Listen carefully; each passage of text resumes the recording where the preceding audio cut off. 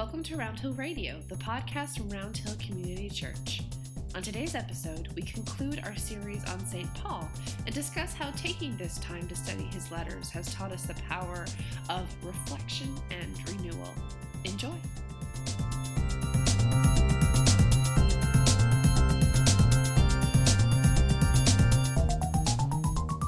Welcome to Round Hill Radio. I'm Leslie. And I'm Ed. Good afternoon, Ed. Good afternoon. How are you? I'm doing well. How are you? I'm doing very well. Thank you for asking. Good. St. Paul. Yes. Our friend. Our friend. This is the last of the series of podcasts on St. Paul, and we've talked about a lot. So what are we going to finish off with today? I think of this man as my companion. We'll never be finished with him. So here we are, almost at the end of a 3-month exploration on the life of St. Paul. That's a little unusual to take that much time, I think, especially today in churches. There's often, the message goes from one topic to the next over week to week. And so we've had a great opportunity to really explore his life. I thought I might just say something today, actually, about beginnings. So going back to the start of his life.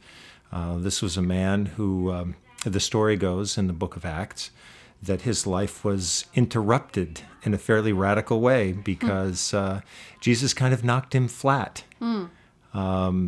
He saw a presence, he heard a voice, he saw a light. And it's interesting what has developed over 2,000 years because of that one event in that man's life. His encounter with Jesus, of course, was an encounter with a man who had died and was now alive again, the same Jesus, but completely different. And so out of that event, Paul reconsidered his life. He recalibrated his life. He developed a new goal for it. And of course, he became a great spokesperson for this man, Jesus, and what he stood for and what he had experienced of him. So the one thing that I thought might be interesting to say is that there is a thread that runs through the Bible. So if we're thinking about all these different threads that seem to run through these books that were created over several thousand years of time, one of them is that God comes into the lives of people as an intrusion, often unexpected, unasked for, maybe unwanted. Maybe that was all true of Paul. But out of that intrusion comes a blessing. And people develop a new sense of purpose and vocation. In Paul's case in particular, he becomes this great evangelist for love.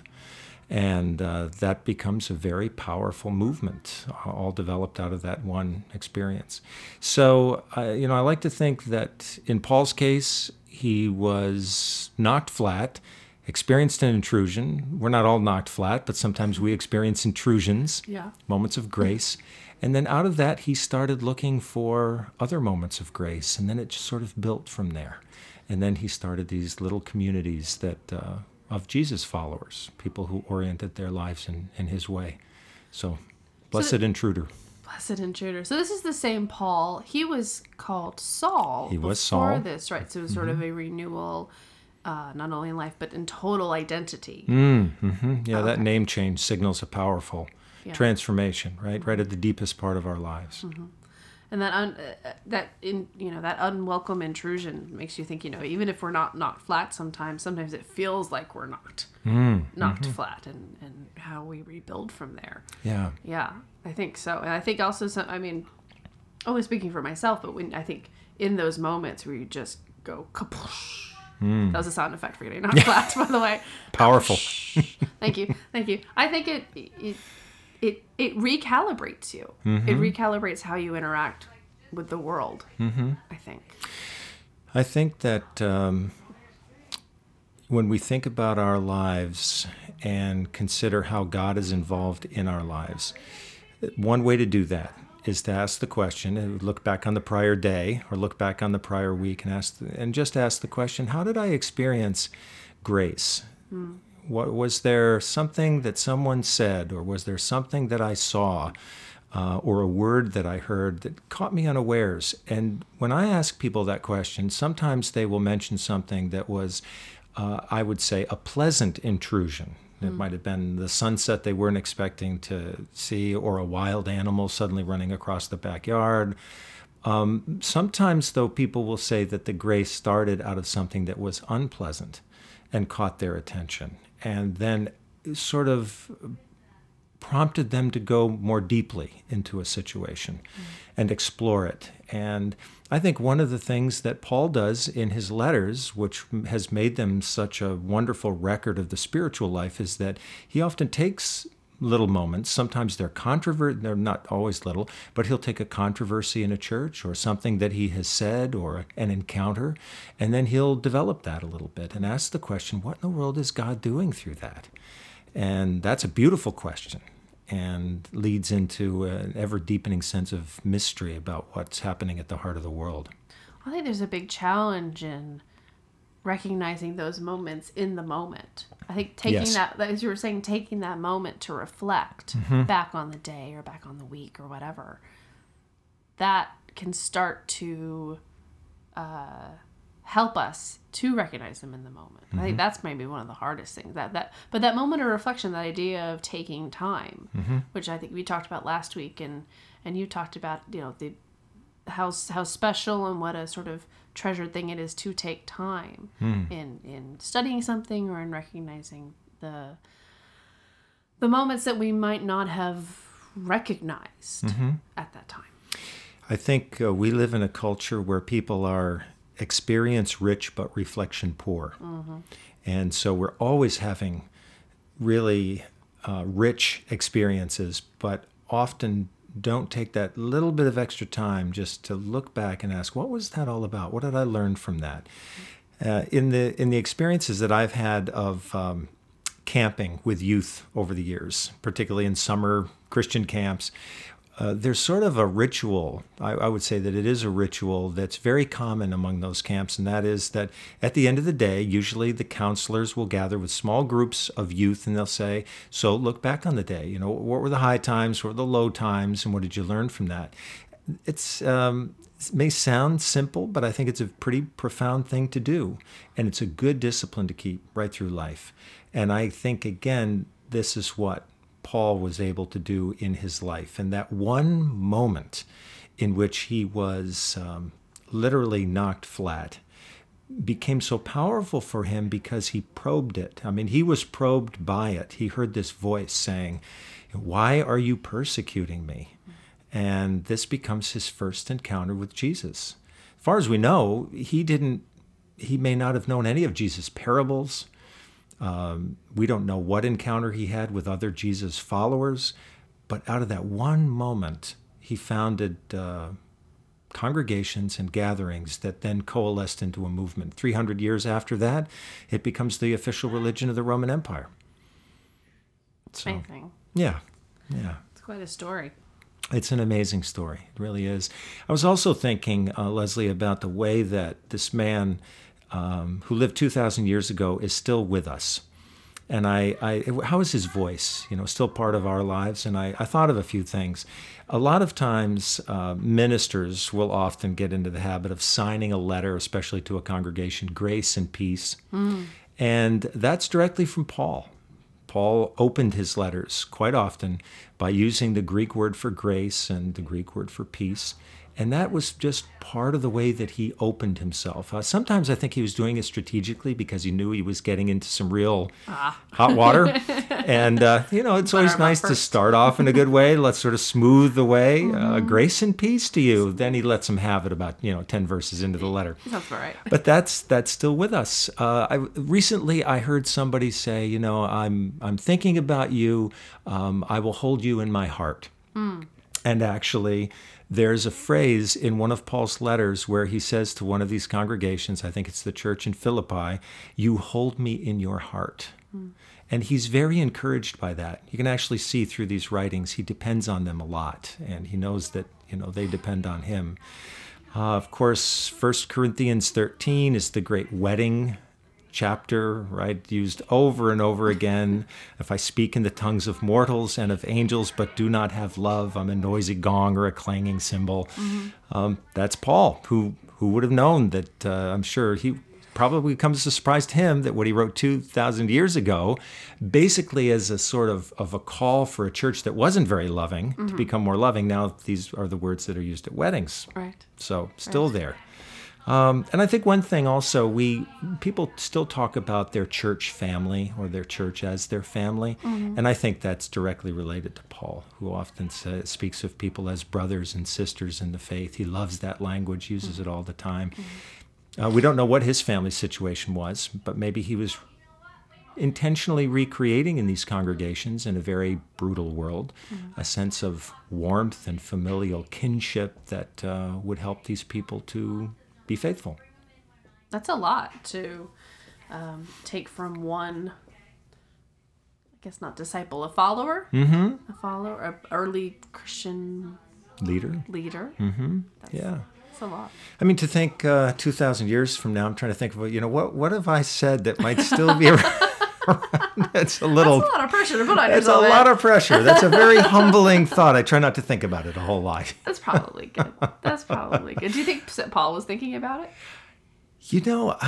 That's a great question, because I think sometimes he comes across as someone who has enormous confidence in himself, and he consistently sees God as the catalyst for action, and yet he will on occasion say in his letters, imitate me.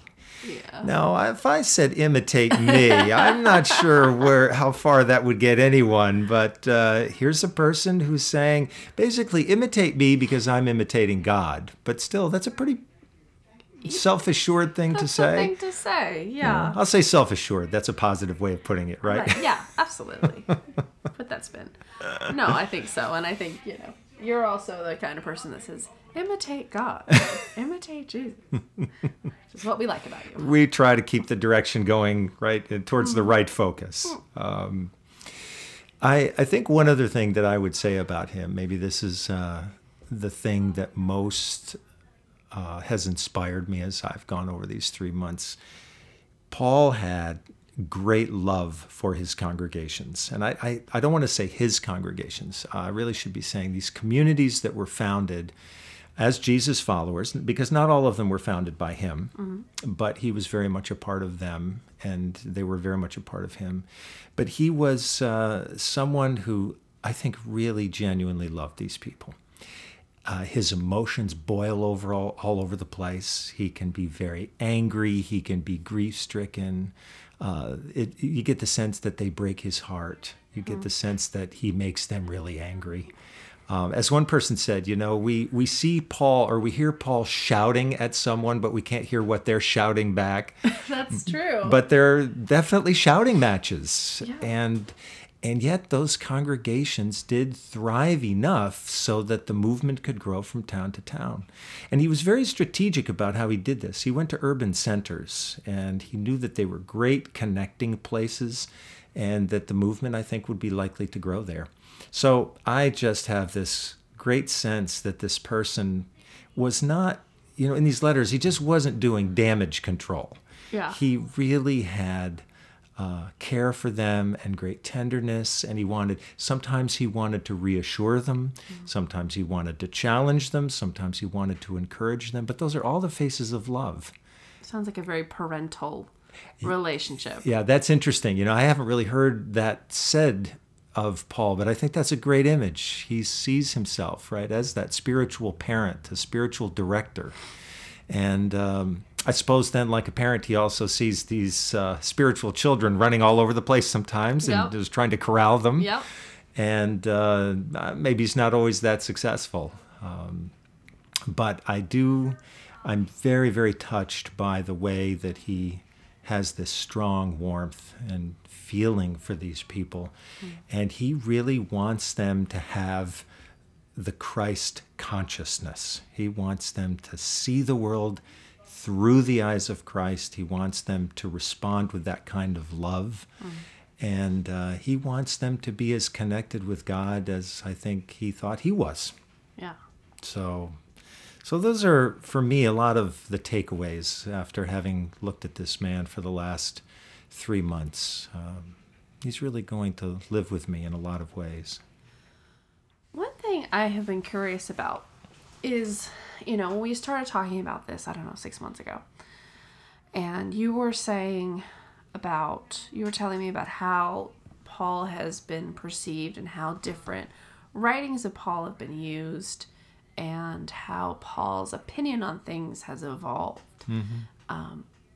Has your approach to that changed? What about that is the same? What's evolved? I was really helped when I started to do some background reading about Paul. I was really helped in particular by a book by Marcus Borg and John Dominic Crossan, who really try to recapture a sense of Paul as a radical visionary. And one thing they talk about in their book that I found very helpful, and I've tried to share this with others, that in some ways there are at least 3 different Pauls in the New Testament.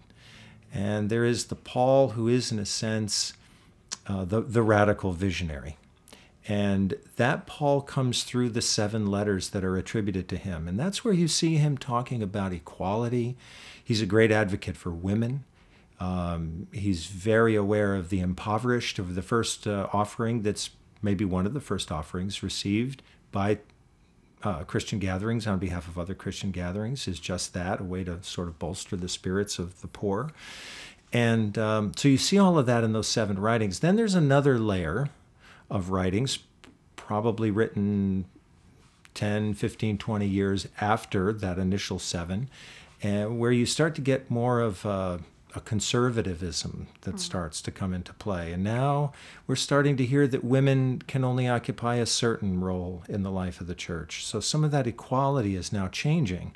If Jesus and Paul were radical in the sense of their vision of a community that was flattened out, where leadership was dispersed equally, that starts to change in the life of the church. And then there's a third level where Paul now suddenly comes across as someone who's reactionary. And now we have some very carefully delineated roles. And no longer do we see Paul as someone who's a strong advocate of a slave, or as he was in the little letter to Philemon, where he reaches out to a slaveholder and essentially asks him to liberate this slave who's become a friend of Paul. So that for me was very helpful, that reading through them, this is why I think it's important to have some of the scholarship in play in congregational life, because otherwise we look at all of these letters in the New Testament, we think they're all written by Paul, and that's not true, and we think they're all essentially saying the same thing, which they're not, and so we can appreciate these layers of tradition. It's a little disheartening to think that we go in the wrong way. I mean, we sort of head in the wrong direction in some ways, so we have to recapture some of that initial vision. Do scholars have opinions on what changed for Paul? I don't think it's Paul who changed. I think what happened is that those who came after him wrote letters in his name. Oh, I see. And I think that what happens is that the church once again starts to model the Roman culture, as opposed to being a counter movement in the culture, where women are highly regarded and where institutions of enslavement are being broken down. Suddenly we see that begins to change. The movement becomes conservative. So let me just make sure I'm understanding. So they think that the later letters specifically were not Paul? That's correct. So when we're talking about Paul, we're talking about early love for everybody, Paul. That's correct. What about sort of the second wave? Do we know? I mean, I know a lot of this gets lost to history. Yeah, I think that scholars feel that the letter to the Colossians and the letter to the Ephesians comes in as a second layer. And there are themes there that sound like they could certainly have come from the mind and the heart of Paul. But again, you start to see a kind of social division creeping in that doesn't seem like the original Paul. And then that becomes even more strengthened in the third vision, which is even more reactionary. Yeah. And so that's sort of where Paul got a bad rap. I think that's right. Yeah. Yeah. And that has continued, of course, across the centuries. The interesting thing is that when people pick up the Bible, my sense is that, and certainly people over the years have told me, if they read through all those letters, they will notice themselves, these letters seem different than those letters. And that's all that scholars will notice initially. They'll say, why is that? That doesn't seem, they don't seem to line up with one another. And then they will ask more and more questions. Then they'll start taking a really close look at the vocabulary, and they'll notice, well, this is interesting. Now Paul's using letters in this third layer that he never uses in the first. Why is that? So it's likely because someone else is writing those letters, but they're assigning Paul's name to it. So you have to be a bit of a detective. When I was in seminary, one of my New Testament professors said, I recommend that everybody develop a really healthy obsession with detective novels, because this is one way to understand the mysteries in all of these texts. I really like that. That's really good. I like that a lot. And the idea that you're not taking everything at face value. Exactly. And that's such a great message for everybody approaching these texts, right? That you just take them, really listen to what's there, and ask, if we ask our own questions and listen carefully, we'll start to see these differences. And then we can start to probe a little bit more deeply and bring in a scholar or two, or bring in another book or two, and then things eventually start to develop a little bit of an understanding of what's going on. Having the luxury and taking the luxury of taking the time. Exactly. Yeah. Tied that together. Keeps coming back. Tied that together. Beautifully so done. So Ed, do you have a final thought from your months with your friend Paul? Well, I guess I have to come back to that wonderful part of his letter to the Corinthians that is in fact read at weddings over and over and over again. He says that at the end of that, and now faith, hope, and love abide, these three, and the greatest of these is love. And I think for Paul, every time we set out to be more loving, we're on a voyage of discovery. We don't do it alone. It's done with God. It's done with a community of people. But love is really the greatest adventure of all. Love above everything. Above everything. Thank you, Fred. Thank you. Thanks so much. This concludes our podcast series on St. Paul, and we will be back next week. You can find us new episodes every Wednesday on SoundCloud, iTunes, and roundhillcommunitychurch.org. Have a great day. Bye. Bye. Thanks for listening. Round Hill Radio is brought to you by the members and friends of Round Hill Community Church. You can find more episodes on iTunes, SoundCloud, and roundhillcommunitychurch.org.